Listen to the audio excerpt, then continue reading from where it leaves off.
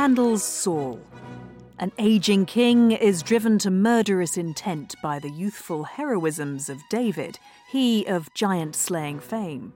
The setting is ancient Israel, but the story of a nation in transition hit home to an 18th century England, still in political flux when Handel premiered Saul in 1739. It was embedded in a very harrowing part of their political consciousness. It is a magnificently scored analysis of family dynamics at their most extreme. Now we have real threat, real physical impact. And of a nation's collective fear as new replaces old, with violent consequences. Saul becomes more and more worked up in his anger and ends up throwing a javelin at David. I'm Katie Derham. Welcome to this Glindborn podcast.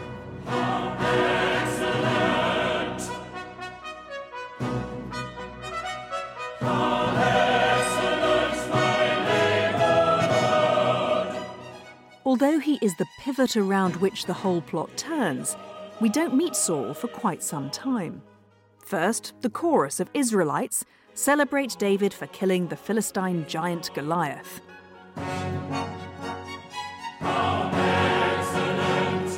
When we do meet Saul, it's not long before his praise for the military prowess of the young upstart David turns to jealousy.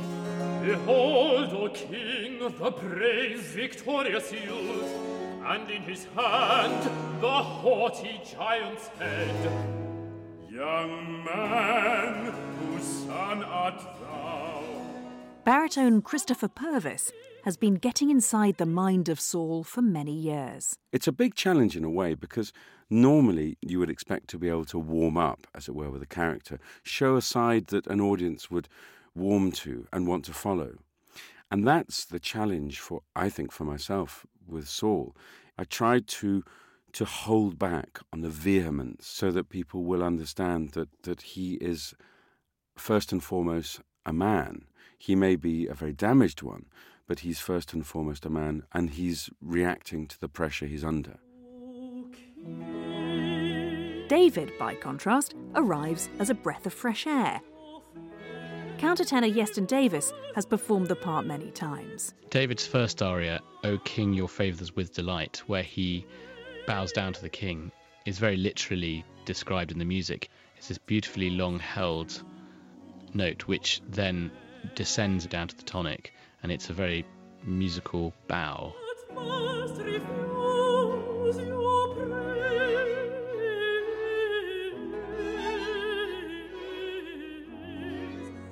David is presented musically very youthfully. He sings a lot of his arias in the first act are set in triple time, so that it sort of adds a youthful structure to the way he's portrayed musically. This adds to the sort of difference between him and the aged King Saul.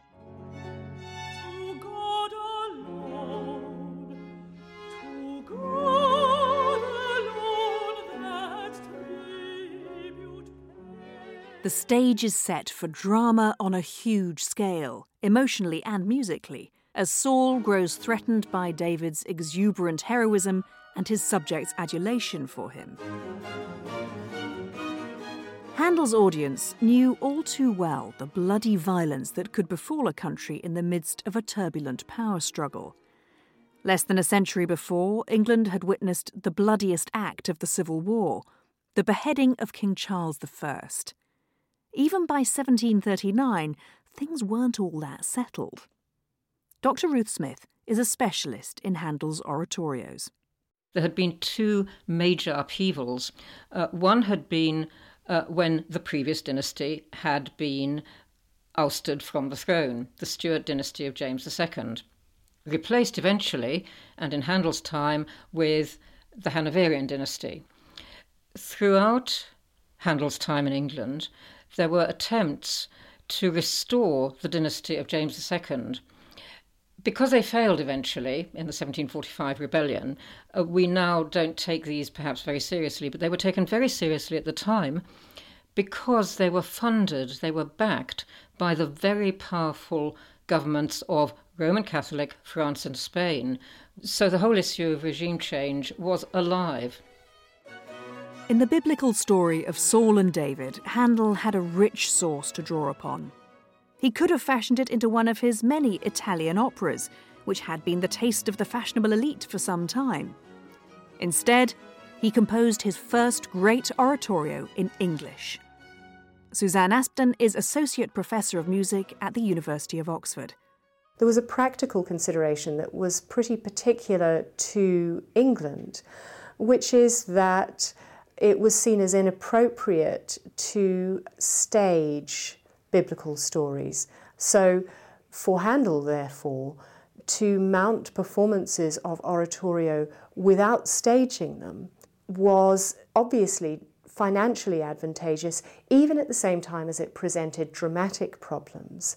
So you couldn't have performers act, not that of course they acted in a way that we would understand today in Italian opera, but he couldn't have them act, he couldn't have elaborate scenery, and that was a great cost saving. However, what that meant for him as a composer was that he had to make sure that the drama was present in the music, the drama that couldn't be acted out through gesture and scenography and movement on stage, instead had to be there in the music. Handel was at the height of his dramatic powers when he wrote Saul. He created an unprecedented depth of drama purely through his music. He even created a proto-psychological examination of Saul's disintegration. Ruth Smith again. One of the most overwhelming sections for me is the sequence where the women of Jerusalem come out to welcome Saul and David. It's the moment when Saul's jealousy of David is triggered, so it's the pivot of the drama that's to follow. When I first got to know this piece in concert, I actually became addicted to listening to one particular chorus. They sing about David having slewn 10,000 in comparison to Saul, who only had his 1,000, and it sends Saul mad. But you have the little bells playing the tune. Handel had an instrument specially built to evoke the world of ancient Israel, the carillon. This is a matter of metal striking metal, and that's what it is. It's a keyed glockenspiel. When his librettist Jennings saw it in his rooms, he wrote, with this instrument, Handel intends to send poor Saul stark mad, and that is exactly what happens in the oratorio.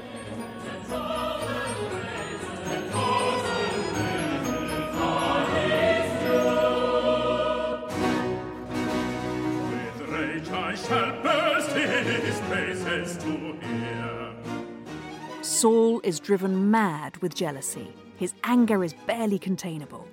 Christopher Purves. Saul's character infects all the mood of everyone in a way that is dark, in a way is depressing, in a way that is negative. It's the stripping and fear, what mortal arrival in glory can bear. Everyone else is trying to be positive, but it's always infected by this negativity. With rage I shall burst his praises to hear. David tries to placate Saul in one of the opera's most celebrated arias, O Lord, whose mercies numberless.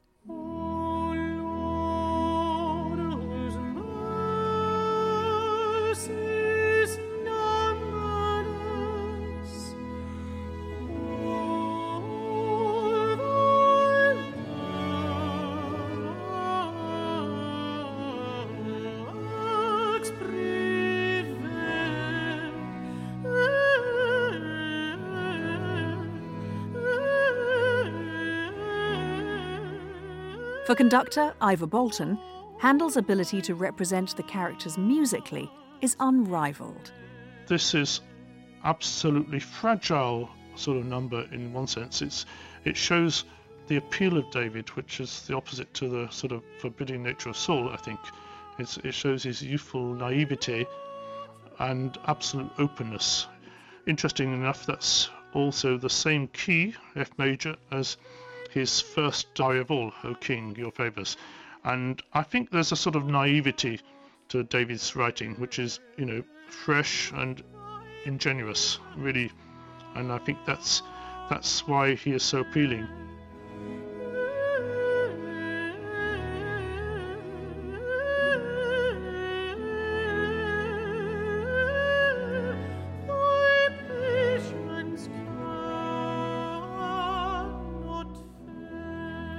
countertenor Iestyn Davies again.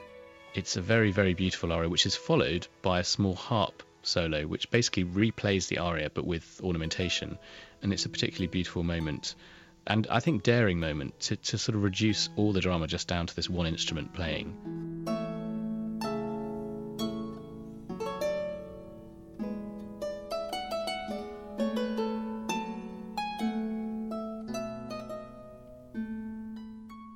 David's appeals to Saul are in vain. Handel makes Saul's first aria one of unrelenting rage. A serpent in my bosom would sting me to the heart, would sting me to the heart.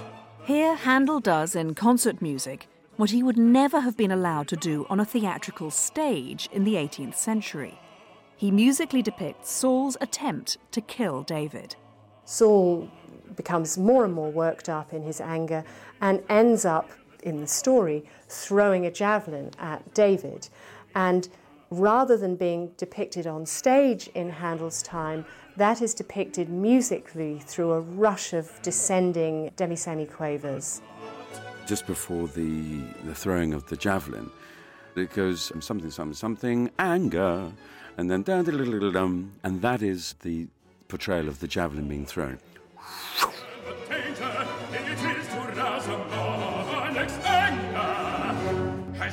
Now we have real threat. I mean, this is not just, shouty, shouty, shouty. This is physical, real physical impact. Freed from the strict conventions of Italian opera, Handel's writing for his singers began to explore some uncharted territory in Saul. He's making the singers work harder at the emotional side of the characters, and whether or not that's a conscious choice to take away from them the sort of diva-like qualities of the castrati who would stop an aria and ask to sing an encore in the middle of a piece. This is very much more playing towards the dramatic side, the emotional side, and the thought and the overall arc of the piece, which is a very modern thing. So in that sense, we're starting to see Handel as why he is a genius and why he's still revered as this great composer of the 18th century, not just because he wrote beautiful tunes, but he was able to set the agenda too.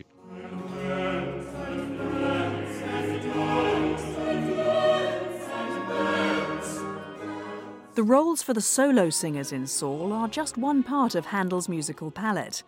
The intricacy of the orchestration was a landmark in Handel's career and in composition to date. Ivor Bolton again. Handel was a great orchestrator in the sense of tessitura, the height at which he wrote his violin lines, particularly with choruses. He didn't just double them at their pitch, he often would make a much wider texture using the strings playing higher than the choir.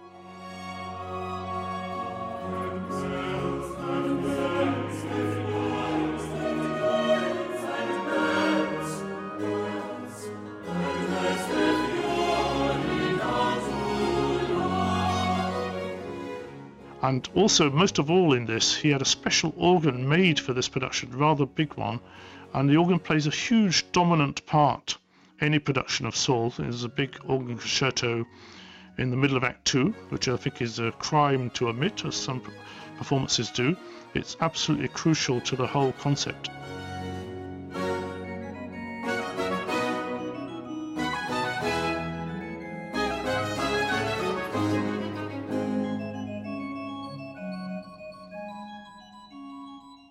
In Handel's oratorios, the chorus has a much bigger and more integral part than it does in his Italian operas. In Saul, the chorus plays an important dramatic role too. Just like a Greek tragic chorus, they critique Saul's most shocking actions, serving as the moralizing witnesses to the scene. Upon hearing of David's success as head of the Israelite army, Saul sinks so deep into moral depravity that he attempts to kill Jonathan, his own son, because of his friendship with David. The chorus, again, looks on in judgment. The chorus reacts with horror and with sickening chromaticism, which vividly brings to life the outrage and despair of this nation, which sees its king falling apart.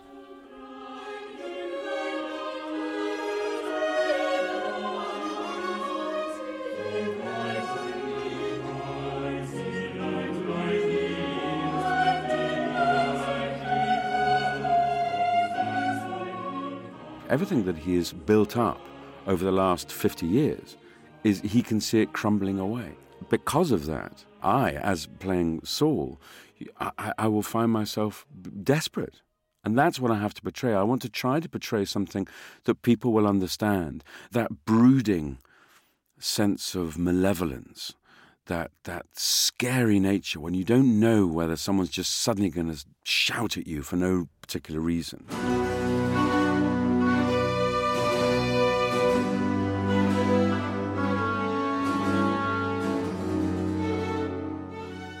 As we begin the final act, Handel the dramatist is in full cry.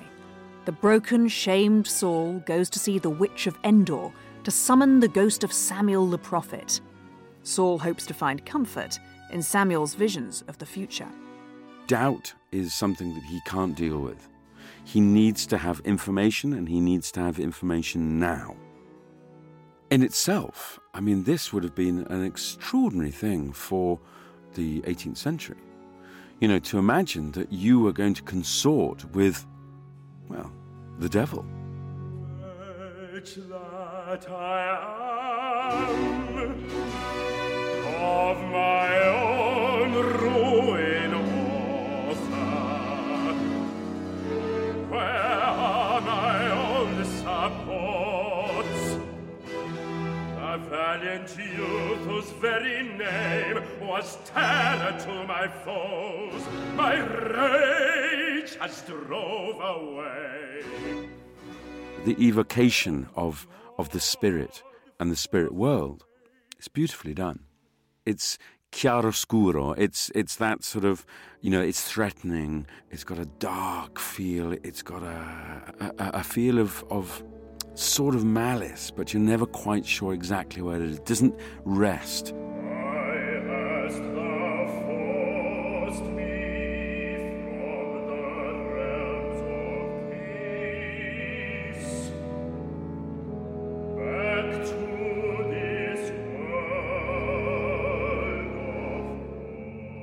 This isn't the first time that Handel used woodwind to particularly telling effect, but it just is a reminder that he was a fantastic composer for the orchestra as well as for singers. Samuel's visions offer no solace for Saul. Both Saul and Jonathan will soon be dead. Thou and thy sons shall be with me tomorrow, and Israel by Philistine arms shall fall.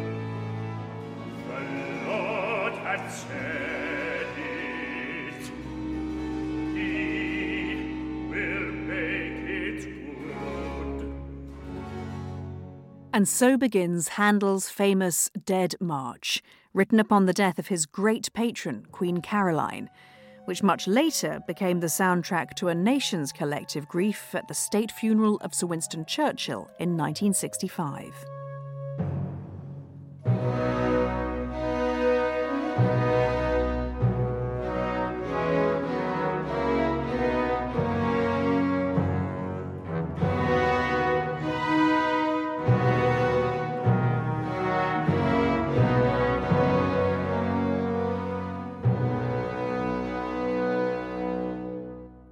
The final act of Saul is an overwhelming and detailed exploration of the facets of grief.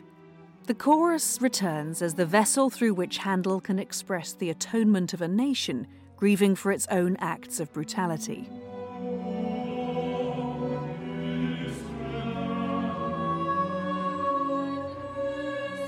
Mourn Israel, the chorus after the Death March, is one of the greatest pieces ever written, and these are the things that really touch the soul.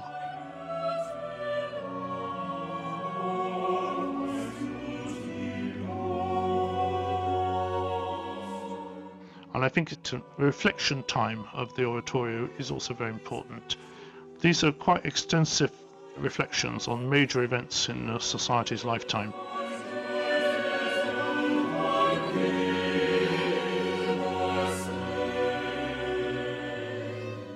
The reading from the Old Testament in the service for the expiation of the killing of King Charles I, was David's lament for Saul and Jonathan. So this text, which forms the culmination of Handel's oratorio, would have been very familiar to his audience, and it would have had immense relevance to them because it was embedded in their political consciousness and in a very harrowing part of their political consciousness.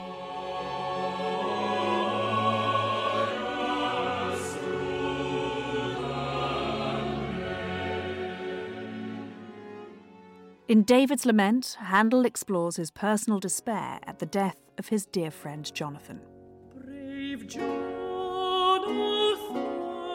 his bonnet drew.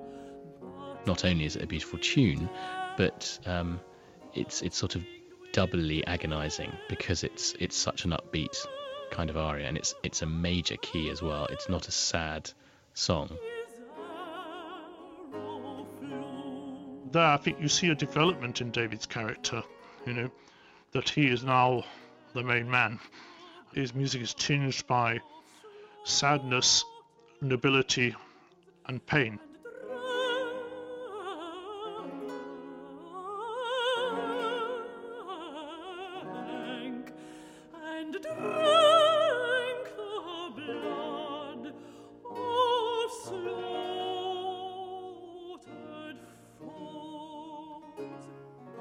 David's grieving cannot be allowed to last. As the oratorio draws to a close, the Israelite nation look to David to lead them into battle once more as a glorious warrior.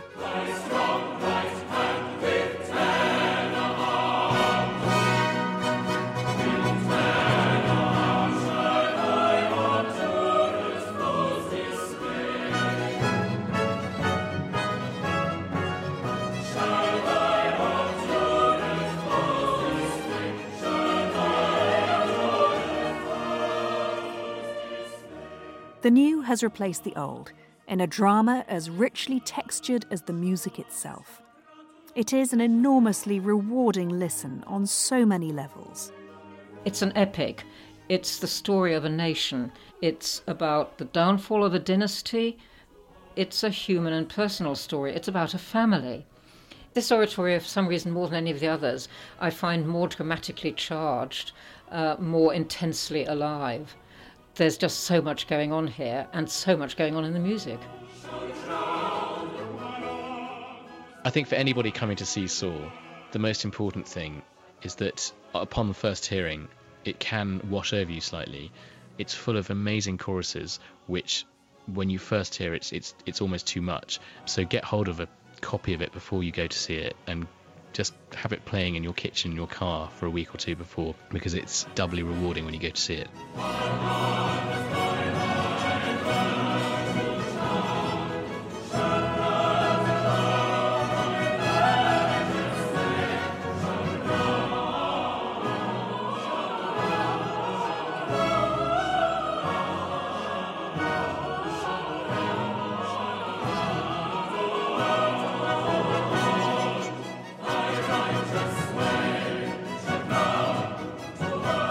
In this Glyndebourne podcast, Christopher Purves sang the title role of Saul alongside Sarah Connolly as David in a choro recording of The 16, conducted by Harry Christophers. Iestyn Davies sang David's aria, O Lord whose mercies numberless, in Arias for Guadagni on Hyperion Records, conducted by Jonathan Cohen.